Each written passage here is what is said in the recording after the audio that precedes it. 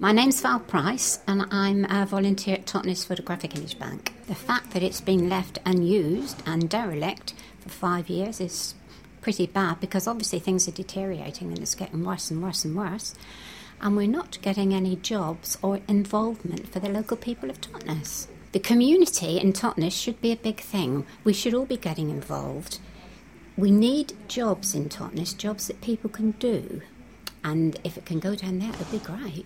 I'd like to see happening down there. I'd like to see lots of little workshops, lots of little maybe separate jobs for different companies and different people where everybody can join in and be.